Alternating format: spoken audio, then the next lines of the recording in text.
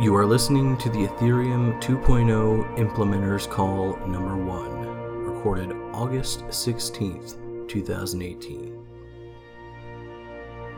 If you would like to support the show, head over to anchor.fm/Ethereum Foundation and donate to either the Bitcoin or Ethereum address listed on the page. Thank you and enjoy.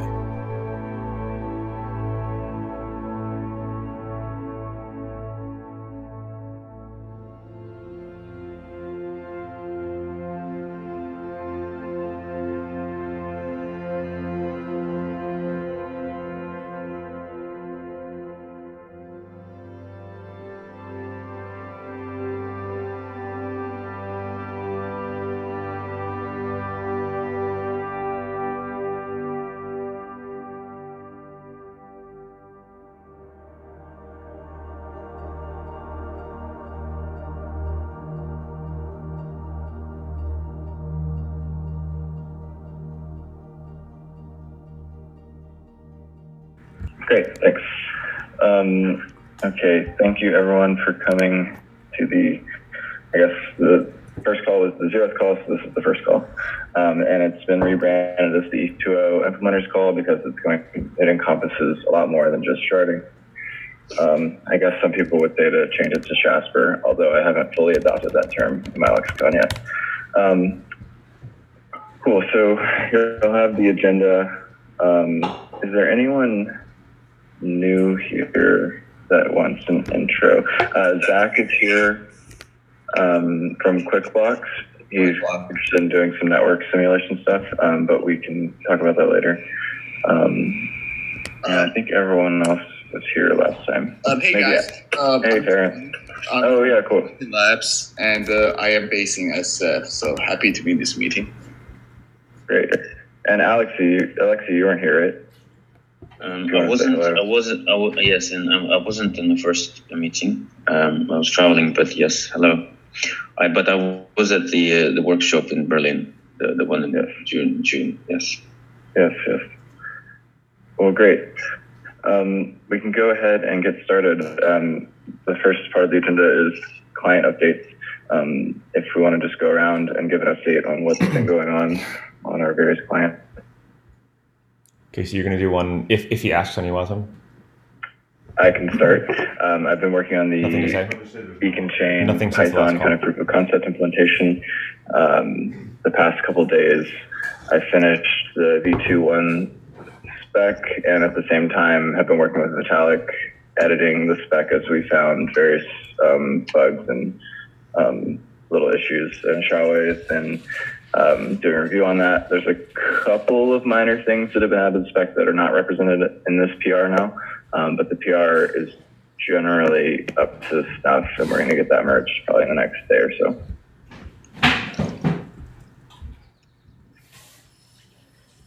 Does someone from Prismatic Labs want to give an update? Yeah, sure. I can give an update.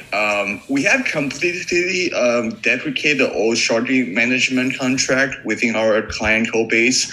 So we have implemented a Beacon Node gRPC server as a service alongside with gRPC client for the sharding client.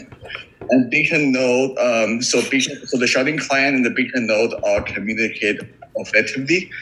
We have updated our proposer package within the sharding client to basically to be able to interact with the Beacon chain via the RPC method. Basically, the proposal can be shuffled and determine which height that it can propose. And then we also have Beacon Node simulating blocks and epoch transition. And then the sharding client can listen to them, and then sharding client can use this gRPC method to determine when it can become a proposer or when it can become a tester. So then after that, we basically verify that the validators can be successfully selected to propose for the next slot using this gRPC stream. We also work on aligning our code base with the 2.1 spec. So we basically updated the block and then the active state and then the crystallized state field. We're using the latest shuffling and then the cutoff algorithm and then the helper functions. We also open up a Discord server, which is a bridge with the GitHub chat room. So feel free to join us there. And the link is in our GitHub. And then in terms of future work, we plan to work on for choice rule next. Great. Sounds like excellent progress. How about someone from Lighthouse? Hey, that'll be me. So we spent most of the time sort of playing around with the shuffling algorithm. We can talk about that later. I built like a little sandbox to sort of mess around with different shuffling algorithms and see how they compare in speed and output. Just been kind of building out sort of the ancillary stuff like databases and threading models and stuff like that. Sort of waiting for the reference implementation to get a lot of the state transition stuff through. That's most of it from my end. We can talk about the shuffling stuff later, I imagine. Yeah, let's table the shuffling stuff until after the updates, but happy to dig in. Great, thanks. How about, is anyone from Parity here? I don't think so. How about Harmony? We are working on proposers and processing stuff somewhere in between the middle and the end of the progress. Morning. If things will go as they are going now, then it's muted, so you guys don't have to be silent. It's fine. I won't be speaking at all, so it's going to be muted the whole time. By the end of the next week. We are trying to follow the spec in those points that are well defined by the spec and try to keep it simple for those that are not defined. Like, for example, for initial validators committee, we decided to just use the first registered validator as a committee that's eligible to make first bunch of blocks. Yeah. So that's it for now. Great. Ben or someone from Pegasus want to give an update? Yeah, sure. I'll give you the practical update, which is in terms of team building and stuff, we've made good progress. So Olivier joined a couple of weeks ago. He was on this call. I think it's pretty much his first day. He's been working at this VDF workshop with Justin the last few days. And we've got two more coming on board in the next month. So we'll finally be able to make some substantial contributions. I trust. So I'll hand over to Nicolas for the research update, if that's okay. We're working hard on supporting multiple VMs in order to benchmark. Yes, it is. So we're going to focus the next 2 weeks on Casper, especially the new version that was published by Vitalik 2 weeks ago. Our target being able to start the implementation when the team will be there in September. So we would like to get a deep understanding of the new versions for the next 2 weeks. That's our plan. And that's it for me. Great, sounds good. How about someone from Nimbus status? That would be me. So in the past 2 weeks, I worked a bit on the message serialization to try to add a schema to Vitalik's simple serialize and see how hard it would be to implement that in NIM. So and then you said I put after that's done, we can work on everything on the sharding, but that's ETH research forum. Basically, a schema with the message is a bit too heavy, I think. And also, I focused on BLS implementation. I continued using the Milagro library, and it's still we still have some bug, but I've also put a long forum post with all kind of tips and thing you must be aware of when you implement BLS through Milagro or any other library. Otherwise, it's not ETH 2.0, but more ETH 1.0. So we had some PR on NIM and Nimbus. And also we can now sync with the proof of work blockchain, at least the first early blocks. So progress, but on the ETH 1.0. Can you share that blog post with us? I have no idea. Later. Sorry, the blog post about BLS implementation? Yes.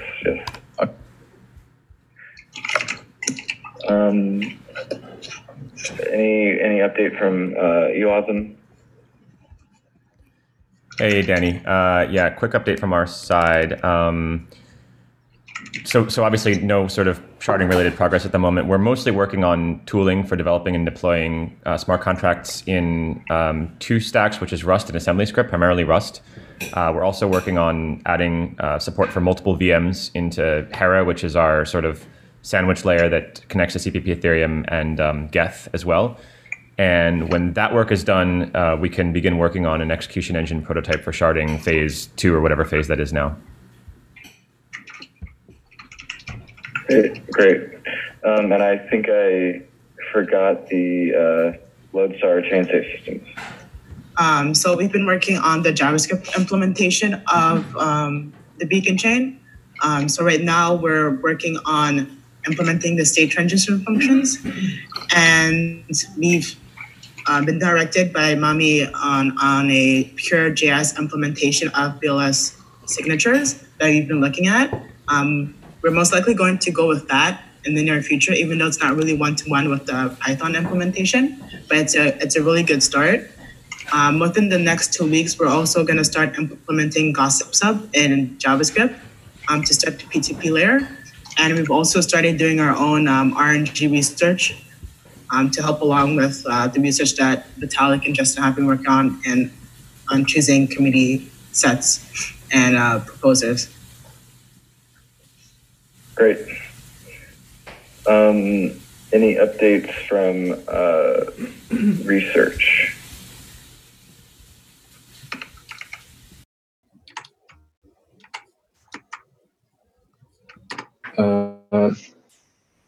From the sharding P2P POC side, we already had the basic functionalities available, so we can let the node join and leave and broadcast messages and receive something and synchronize with other nodes.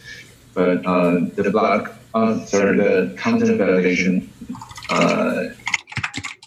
is not finished yet, so we'll keep working on it. And we also had the Docker image available, and we work on open tracing to we surveyed open tracing and used the AppDash as the tracer and collector.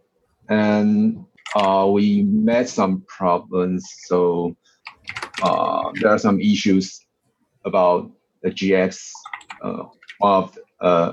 It is a package management tool for IPFS, and some issue related to the P2P, and we reported it and get it fixed.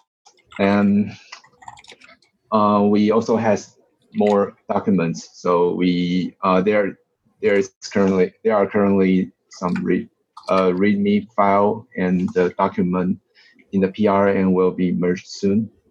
And currently we're doing the refactoring and restructuring because the previous code is not so modular. So we'll make it more readable and understandable. Yeah, and more debugging because there are still some issues. Not sure if it is on the P2P side, but we will find it out. And the to-do, in the next 2 weeks, we will focus more on communicate our current code with the Python side So because we want a workable program that can communicate with the Python side, so that we can do some experiment in the Python side, and we will also survey more about the deployment tools and testing tools. And that's my update. Yeah. Thanks. Excellent. I'm getting bunch of typing sounds. If you're not speaking, can you please mute? Actually, so I had carved out PTP research in a different part of the agenda, but I think it makes sense right here. Yannick, do you want to give us an update on your network simulations? Yes, sure. Thank you. First, maybe a little bit of background. My goal here is to compare different gossip and discovery protocols and see how they perform, and if they are suitable for us, and also maybe what requirements they have on the nodes in the network regarding latency and throughput, for example, so that eventually we can choose the best one from all the options we have. And to do that, I'm using a framework called Omnet. It's a C++ framework for discrete event simulations. So there's actually no real networking going on. Everything is running on simulated on a single machine, which of course has the disadvantage that it's a little bit less realistic. But what you get for that is that you can basically scale as much as you like. You can add as many nodes as you like, and you pay for that only by simulation time. And I've done some performance tests. That was the first thing I did, and it seems to be possible to run simulations with up to 100,000 nodes, which is very nice because I think that's roughly the size that we're trying, or roughly the number of validators we're trying to support. Yeah, and I got some first results. First, I looked into Episub, which is basically the proposed successor of GossipSub, proposed by the libp2p team. It's still only specified. There's no implementation yet. So I implemented in my simulation, and what I looked at is the number of nodes, of hops it takes for a message to propagate through the network, or to reach more than 99% of the network. And unfortunately, the result I got was a bit negative. And the number is quite large. It takes something between 20 and 40 hops to reach to propagate through the network for network sizes of 5,000 to 20,000 nodes. And I think that number is too large to support the short block times we want to have, and therefore I just think we should not use this Episub, at least not in its current state. In the spec, they mentioned that they have some optimizations in mind, but they're not there yet. So when they do, we have to, of course, revisit that. But for now, I think it's not a good idea. Next steps. Why it's taking that many hops, or do you have any theories? Yes, I think that's just the idea behind the protocol, that you, it's not a bad protocol. It's just makes a trade-off which is not suitable for us. And the idea is to basically trade efficiency for propagation time. So it takes, it takes a lot of hops, it takes very few messages. To do that. I see. Okay. There's a lot fewer redundant messages being passed around. Yes, exactly. And it was named Episub? Episub, yeah. It used to be called GossipSub. It had the same name as the old protocol, but now they've renamed it to Episub. Gotcha. And now after that, I'm right now looking into GossipSub and try to look at the same metrics and see what I get there. Yep, that's my update. Thank you. Awesome. So I want to introduce Zach from Whiteblock. Zach and I have been talking for a number of months. He was actually going to begin to do some network simulation work on the FFG contract side of things. He's been eager to help out. I know he's been spending some time getting familiar with the research this week, and I wanted to let him just kind of give an idea of what he's interested in doing, so that we can talk about it a little bit now, or maybe offline. Y'all can give him a hand. Cool. So Zach. Yeah. Hey, how's it going? I think it's important to also clarify that unlike Yannick's work, we're actually capable of emulating network behaviors and activities, so we can like functionally replicate that activity in like real time with like accuracy, so you can realistically observe performance. So we spent the past week going through the code in the sharding P2P POC repo, and we made some changes and made some pull requests, and I opened an issue, number 43, for testing methodology that kind of provides like a high-level overview of what we're capable of doing and what I think would be the most relevant to this particular use case. So I just wanted to put something out there so I could get the ball rolling, because I think like the methodology and the test cases should be established using, community input and not just like dictated by me and what I think is best. So I just want to be the most useful. So we got everything running and it works. And then we also fixed the dev build. The dev build wasn't working. There were some issues that we addressed. And we also got it running on Mac. It wasn't able to run in a OS X environment, but we fixed that. So can you give us a couple examples of some of the metrics you might be able to test? Yeah. So I listed them all out on this thing. So like primarily the ability to like observe the ability for like validators to subscribe to new topics and send and receive messages pertaining to that topic in like the allotted amount of time. So some things that we would do is like number of nodes, latency between those nodes, what's the maximum amount of network latency that each individual node can tolerate before performance begins to degrade. And what are the security implications of that? Like latency between shards, intermittent blackout conditions with like high degrees of packet loss or bandwidth constraints, adding and removing nodes at random, and adding and removing them at set intervals, introducing a high volume of nodes simultaneously. We could also like test and observe like partition tolerance, like when segments of nodes are prevented from communicating with each other, and just also the performance of like sending and receiving messages within a set period of times and repeat. So we could essentially stress test it, and also the process of like joining and leaving shards, like subscribing and connecting to other nodes with the shard and synchronizing collations and shard preference tables and unsubscribing. So pretty much all of those practical functions we can test at scale and test them realistically, because they would actually be performing. So we do it in our network. We actually observe them perform in real time, real life. So we're not really using simulations, which are like mathematical assumptions. We're like functionally observing these behaviors and these performances. So I think that's about it right there. But if you guys want to check out this testing methodology that I posted, I mean, it's just a high-level document to just communicate what we've done so far. We've only been actually working on this for like the past week or so, but I'm assigning a couple of guys from my team to help out on this. So feel free to give us whatever you got, and we can run all of these tests. And so since they'll be run locally in our lab, we could also provide access to the test network to any of you guys if you want to access it via like SSH or something like that. We'll set you up with an account so you can come in and run your own tests if you want.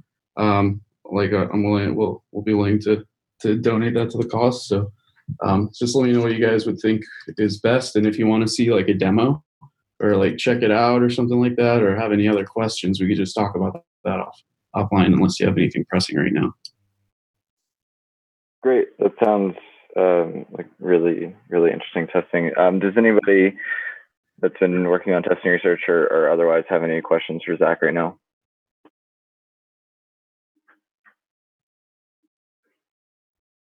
Okay. Maybe not a question, but more like a suggestion. It might make sense because now we have quite a few number of implementations already to test various implementations together in the same network. Would that be possible? Yeah. Anyone, if you'd like to collaborate, because I checked out your work as well, and I think that we could actually implement a lot of the same flow, but within an emulation rather than a simulation. So you're talking, like earlier you mentioned, like how it's not entirely realistic because it's a simulation. Well, now we can implement that same workflow within an actual emulation. So that way we'll see and observe performance with high accuracy that's very similar to what it would, how it would be in the real world. So, yeah. So. Yeah, I'm not talking about my simulations, but rather like, and the way I understand is that you take like an existing client implementations and just put it in the network and let it run 100 times or something. Yeah, whatever you want to configure it for. So we kind of have functionality as like Chef or something like that. We can like establish an automated workflow. But for now, you only use the networking POC. Yeah, that's the one we started out. But maybe it would be nice to try different implementations. For example, I don't know. Oh, definitely. Yeah. I mean, let's do whatever we can. Whatever you guys want to throw at it, and we could set up a network a permission network that anyone can access if you guys want to run like some of your own tests at this scale. Yeah, cool. I would definitely be keen for that once we're able to sync with other nodes. Yeah. And once we have so this can be useful for the kind of proof of concept stuff, but this might also be when we actually have a number of Beacon Chain clients, we can do other types of simulations on actual clients rather than just these kind of proof of concept testing. Definitely. Cool. Okay, I skipped over a little bit of the research updates because we go into the P2P stuff. Vitalik, do you have anything that you'd like to update us on? On the research side, not that much. Well, so far it's been mostly refinements to the spec. So I think let's see, on the main changes that that have happened to the spec in the last couple of weeks pretty much have, I think, been like fairly small modifications, right? Like the fork choice rule is basically the same. And I've been looking into some kind of blue sky, more speculative things around like 51% mitigation and data availability checking for sharding, but that's not really relevant to kind of very short-term client development. Right. But like it probably will become relevant at some point when we start actually building out the sharding side and building the sharding light client code. So though it's not clear, it'll be in the very first version of it. Got it. And I know on the RNG VDF side of things, Justin is he's waiting on kind of a detailed hardware analysis, like real world analysis of hardware and potential attacks. And that's going to be, have that report, we're going to be able to make more clear decisions on the RNG design. Hopefully, probably in the next 3 or 4 weeks, we'll have that report. All right, cool. Research. So back to the P2P stuff. Paul had mentioned that he wanted to talk about the Beacon Chain Wire protocol. Paul, do you want to give a high level on that? Yeah, sure. I've just been starting to play around pushing packets around the network. And I guess maybe it might be interesting to hear from Prismatic Labs what they're doing. I mean, I guess the easiest thing to be would just be kind of like copy the 1.0 wire protocol now. But I just kind of wanted to raise it because it's having that thing specified is something on my horizon. Do Prismatic want to maybe mention what they're doing in that way? Hey, Preston here from Prismatic. So what we're doing right now is we're until we kind of figure out what messaging format we want to use, we're just using protocol buffers because as long as it's a single client implementation and we trust the packets from ourselves, like it's going to work. So we are aligned on the same idea that we need to like figure out what the format's going to be, but right now we're just using protocol buffers. Okay, cool. Do you have different types of messages? Hey, Vitalik, can you mute? Thanks. Yeah, do you have like different types of messages? Like blocks, get blocks, like like a one little byte to have specific types of messages? Yeah, so we've defined specific messages for, I guess, each topic. So all of our communication is going through like gossip sub or flood sub topics, and so each topic has its own message type that's associated with it. So if you're doing like asking for a block, then you're sending like a get block request and getting a different message back, which is a get block response or just a block. Yeah.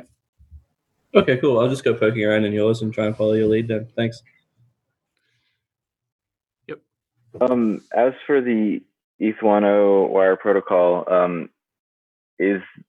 are there issues with that wire protocol? Can it conform to what we need? Does anybody have familiarity with the ETH1.0 wire protocol to speak to it?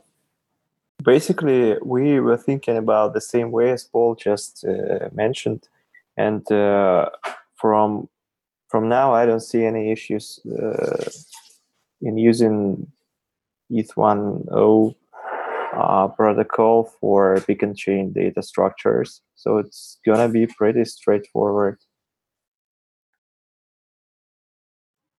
I guess we'll have to change some stuff because the current wire protocol talks about difficulty in these things that aren't going to be suitable to this chain.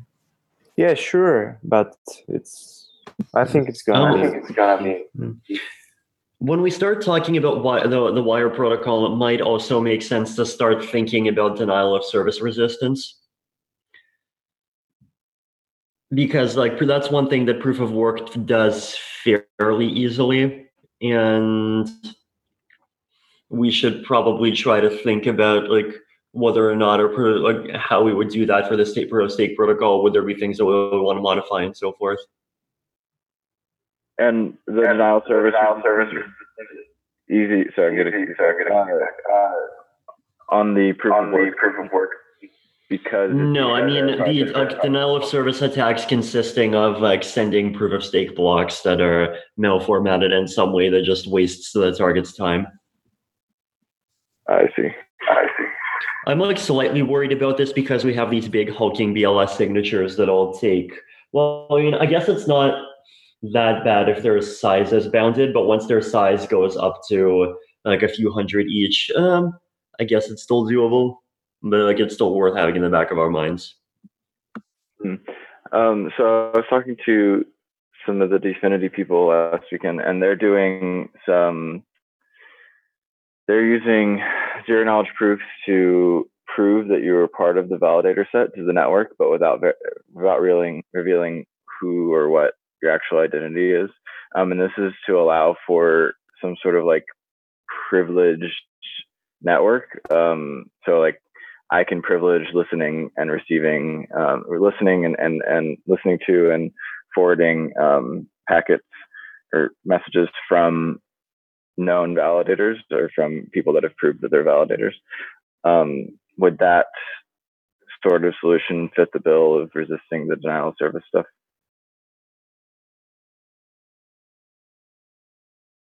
Well, I think it's if this proof can be replicated somehow, then it sort of defeats the purpose, I think. If you produce the proof once and you can use it multiple times. Yeah, I think the idea would be that you would kind of weave the proof in with whatever set of messages that you're making, which seems like sort of something that you should be able to do with a the standard scheme. So I guess the main problem with that though is the overhead. Yeah, I think they're using proposed bulletproofs. Well, actually, no. I think so. Here you can amortize it, right? So you can have a scheme that basically says when you make a proof, you commit inside of that proof. Actually, no. Well, if you want to do this, right, when you make a proof, like inside of that proof, you would commit to a Merkle root, and then for any message, you would reveal a Merkle branch, and that way you can make each proof count for n messages. But you don't necessarily need to do that, because what you do is the point of the proof is to basically prove that some particular public key, some newly generated special purpose public key, is owned by the same entity that also owns one of the some unknown one of big validator public keys, and then you can trust messages from that special purpose public key once you've verified the proof once. Right, I see. Interesting. Well, would it be enough to do this per connection in the peer-to-peer layer? I would say probably. Yeah, I think it's definitely an interesting enough solution to examine over the coming weeks. I'll dig into it a little bit. Yeah, you probably want to keep those separate, your validator key and the key that you're using to sign P2P messages, because they might be in different processes.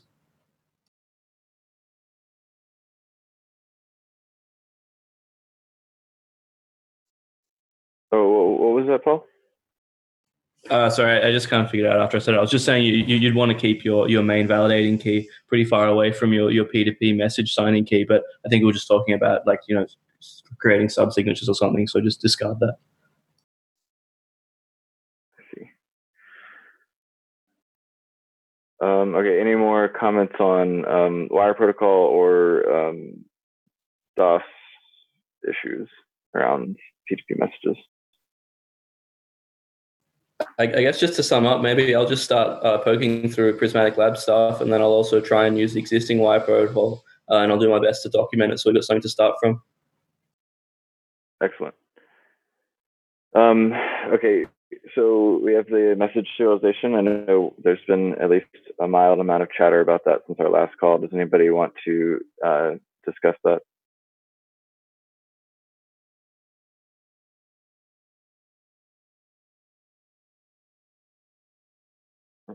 I have not been keeping up with it, so I am not the person to give an update on that. I guess I can say something. I've been looking into it a little bit. I keep meaning to run some comparisons between different serialization formats and how long they take, and the message size on the network and stuff like that. But I haven't got around to it. I plan to though. But I'm kind of liking the idea of these infinitely times faster algorithms, where it's you can basically go straight from the network into your database without encoding and decoding. It seems appealing, but I have to go kind of check into those. And I'm in favor of SSZ personally, for simple serialized for consensus layer stuff, because I think it's just really simple.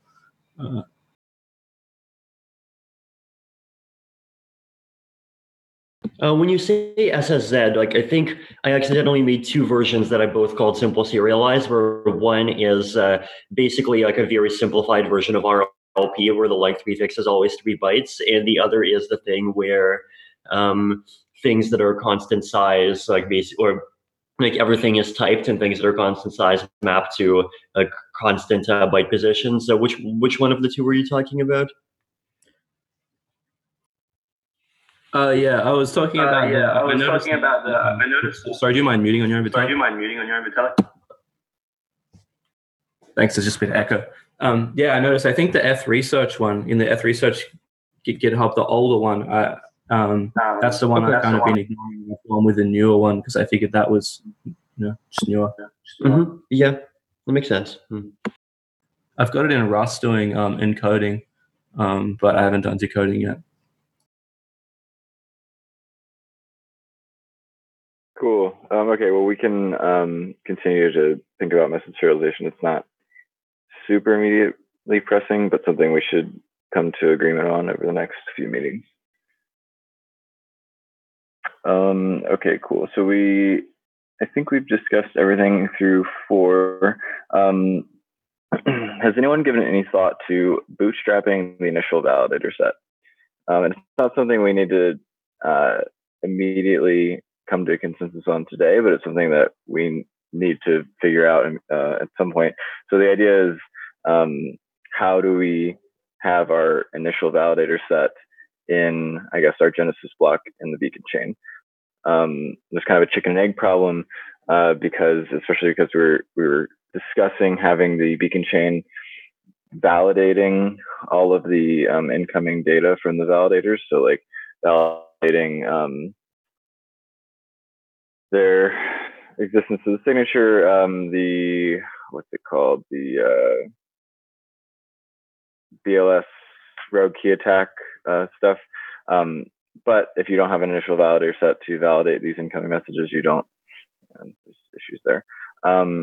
I know a number of chains are kind of dealing with this problem, or at least from like a first, they're not necessarily porting from an existing chain, but they do have to deal with the Genesis block problem. So it'd probably be interesting to look at what other people are doing. But does anybody have any immediate thoughts on this issue?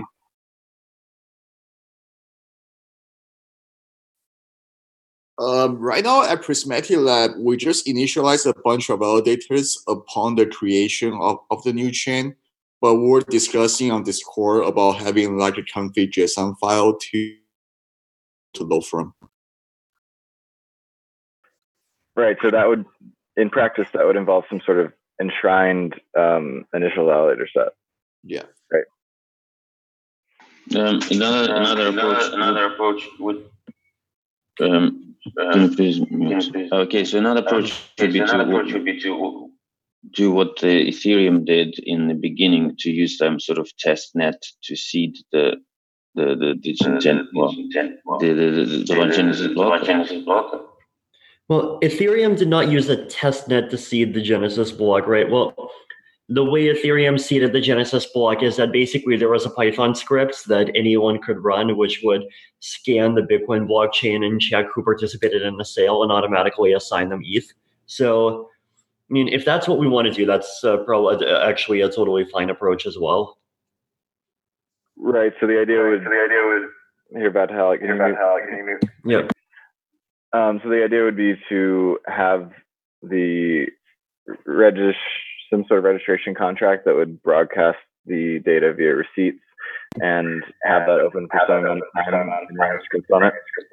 Yeah, basically, like it's exactly the same, or it's like fairly isomorphic to the kind of Bitcoin to Ethereum process. Mm-hmm. Gotcha. So you'd have a start and end date in which people can initially register. Then you'd right. Then you and then you don't necessarily need to have an end date, because you could say that like, oh, when we enable the feature for validator rotation, then everyone after the end date will get included as well, or something. Yes, I see. Cool. Do you imagine in the launch process to have a fixed validator set for some amount of time before flipping a bit? I don't know. I feel like that depends on like how fast development goes. On the different sides. Yeah. Okay. Yeah, I think that's a tentatively reasonable approach. And so in terms of development, just think about the Genesis block as having an initial validator set. Cool. Okay, so quickly, we discussed last time about having some sort of pre-DevCon sharding meetup. So I can't remember the exact date of DevCon, but a day or two before that. Status has a space for their hackathon. There's a potential that there might be some space there. If anyone from Status has any thoughts on that at this moment, you can share. Yeah, so we've discussed it internally, and given the hackathon and other things happening at the venue, the best date for us would be Friday the 26th, which places us a couple of days before the DevCon event itself. I also wanted to check with the group how much time we would need. Is it a day, half day, more or less?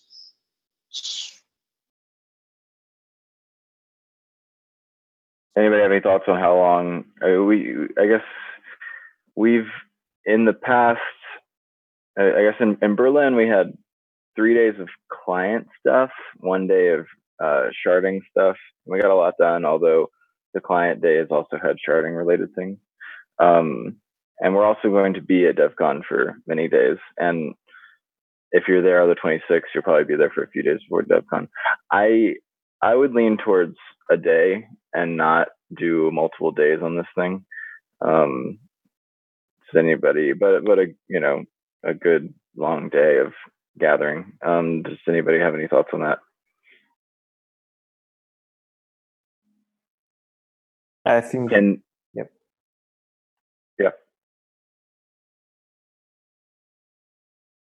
Of the meetup, is it more just communication of knowledge? Is it a chance for people to ask the research team questions? It would be helpful to understand that before trying to figure out how much time we might need. Yeah, you're right.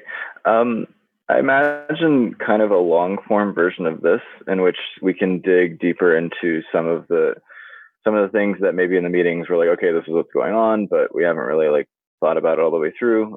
This is probably a good time to catch everyone up, meet everyone, and kind of facilitate collaboration on some of the things that we have been meaning to dig deeper into, and some things that maybe we've been talking about on the internet, but we haven't come to full agreement on. So, updates, some sort of research Q&A, and then maybe a few things that we specifically want to spend some time digging deep into to get progress on. That's just off the top of my head what I think would be useful. Does anybody have other comments on that? Would it be in the format of the previous meetup where everybody went through their client updates and there was a research update and was filmed and there were notes afterwards? Or is it more just amongst us and then we're posting notes at the end of it? In terms of sharing a stream? Yes. We could stream it. I don't know. But if we have the resources to do so, I don't see why not at least record it. But definitely notes after. Can people realistically get to Prague a few days before DEF CON? Does DEF CON start the 29th? Does anybody have the date on that offhand? It's the 30th through to the 2nd. Right. So that's a reason. That's are people going to be in Europe? Are people going to be in Prague that much earlier than DEF CON?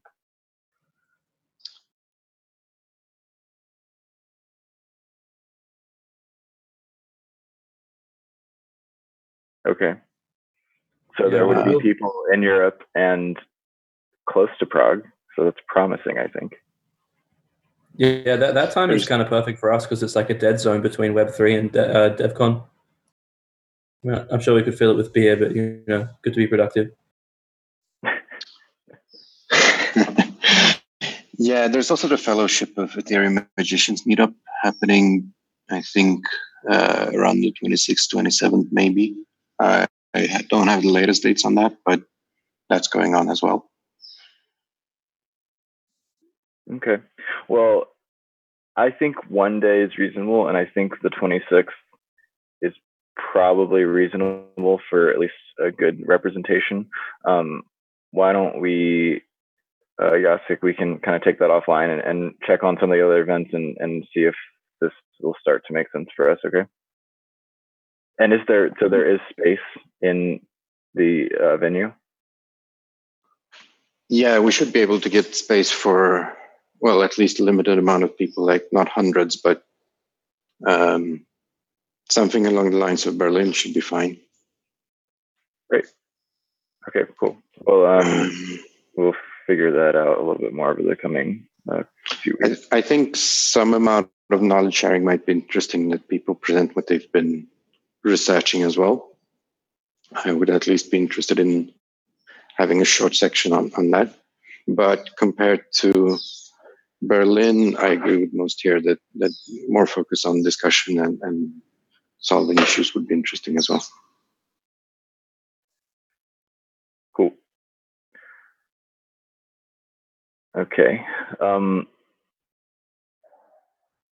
So we're at that part of the meeting where anyone can talk about anything that wasn't on the agenda that is pressing or interesting or questions or whatever. Yeah, I might just bring up the shuffling algorithm. I was playing around with that, and I think I totally forgot about that. That's all right, man. So, yeah, I made an issue. It's number 57. It's just about like there's a modulo bias in it, and it's doing an extra iteration. So if you get a chance to have a look at that, it'd be good to know. That's sorry, issue 57 of what repo? Sorry, Beacon Chain.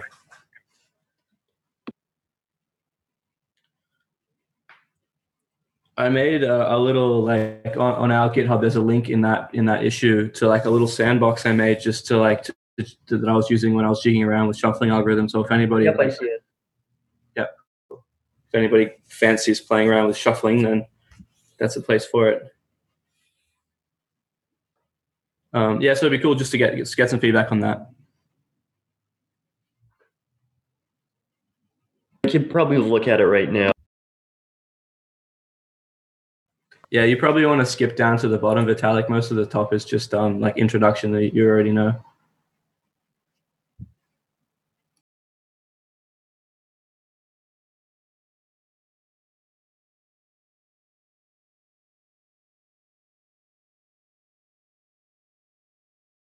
Yo, hold on. Doesn't my code already do the filtering for modulo bias that you talk about?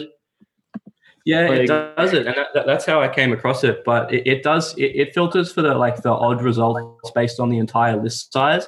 It doesn't filter them out based on the remaining amount, because that's the range. Or hold on. Oh no, I think I figured out. It's a typo. It's not supposed to be if line list is less than rand max.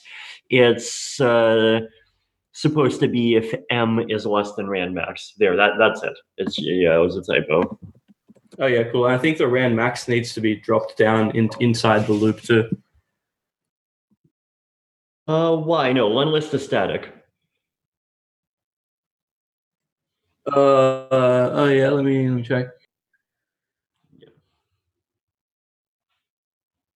No, rand max changes based on remaining. Not it doesn't stay static to the list size, I believe. Oh yes, you're right. Yes, and modern. You're very right there.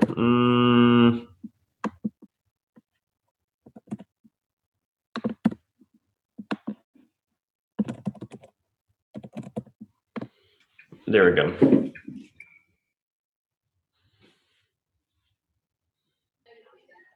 Or actually, no, that's technically the wrong code. Did you just update it somewhere? There. Yep, I updated it straight in the 2.1 spec.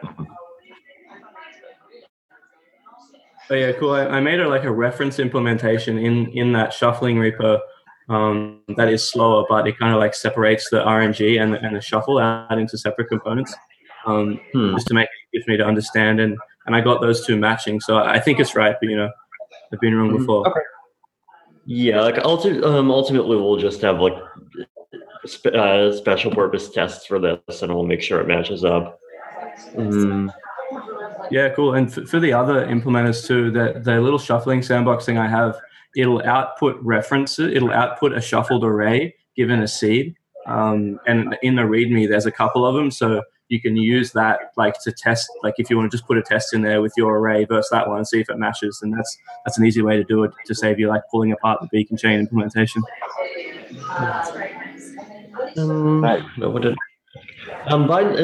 One thing I wanted to ask about is have we talked about the testing at all, and consensus testing the Beacon Chain? We have not. Okay. I know it was brought up briefly last time, but we were just a little too early. But if you have some thoughts on that, please. Well, and I feel since we have two implementations that are basically we're running a full beacon chain, we can, and it probably is too early to keep expecting consensus, but there's the proposed testing laying spec that I had made a few days ago, and I thought I'd bring this up and see, like, is that, like basically the idea is here, let's see if I can throw it into the chat. Wait, no, not that, sorry. Wait, what? Is it? Oh, that's what it is. The idea is it's basically a way that would allow us to write tests much more quickly and have clients automatically validate them.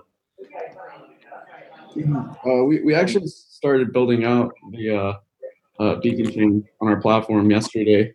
I could share those results with you guys once we get it up and running if you want us to help tackle the testing aspect. Sure. I guess like the thing I'm asking right now is for people to look at that doc and see if it's an approach that makes sense, and if it is, then like it would make sense to start like that. Like part of the implementation should be an implementation of interpreting the tests and running them. Yeah. So the link that Vitalik just shared is a testing lang where we can specify, the creation of blocks, the attestation of blocks and things, and kind of check on the fork choice and various high-level components of the beacon chain. If we have a client, we can use this as a reference and for a approach configuration file that'll allow us to create a configuration file to automate a lot of the workflow.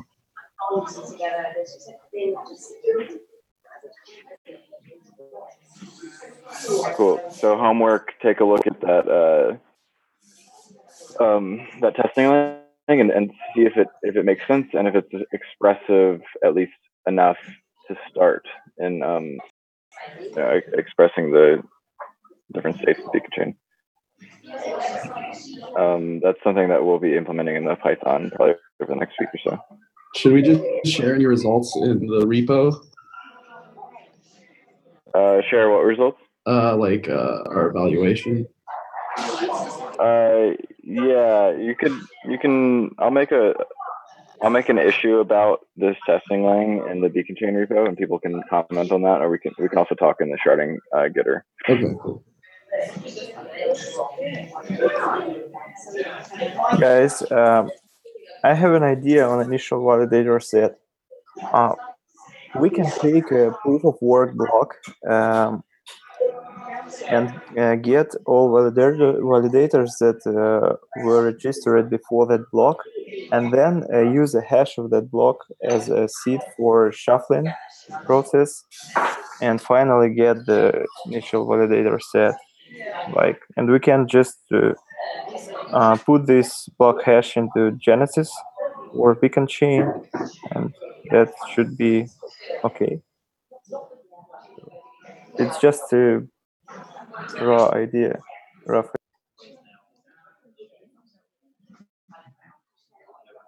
Luke, can you mute?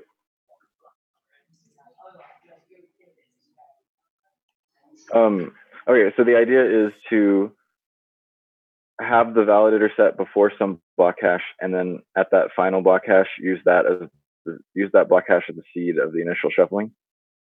Yeah, so we can seed initial set with just some a hash of some proof of work chain block. So that's the idea. At some predetermined height. Yeah, and we can choose that block randomly.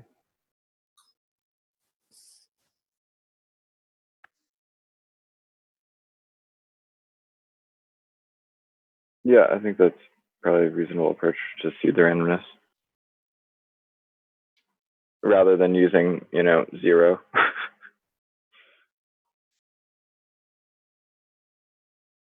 Surely you could just throw Randall commitments when you register in the registration contract or whatever that is instead?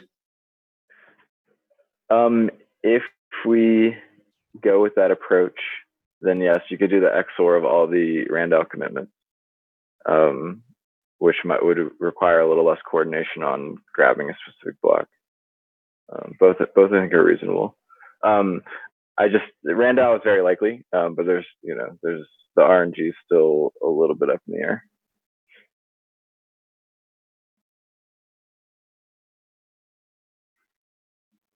Okay. Anything else? Any other thoughts, comments, questions, concerns?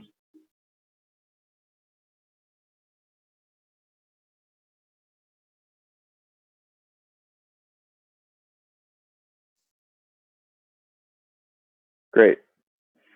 Okay, next meeting. So I wasn't the last core dev call. Is there a core dev call 1 week from tomorrow? Does anybody know? They didn't push it off, right? Great. Then let's plan on doing another one of these 1 week from today. I will create an issue. Did everyone see the new ETH2O PM repo? Where this is all belongs. I shared the link a couple times in the Gitter. So it'll exist there. I am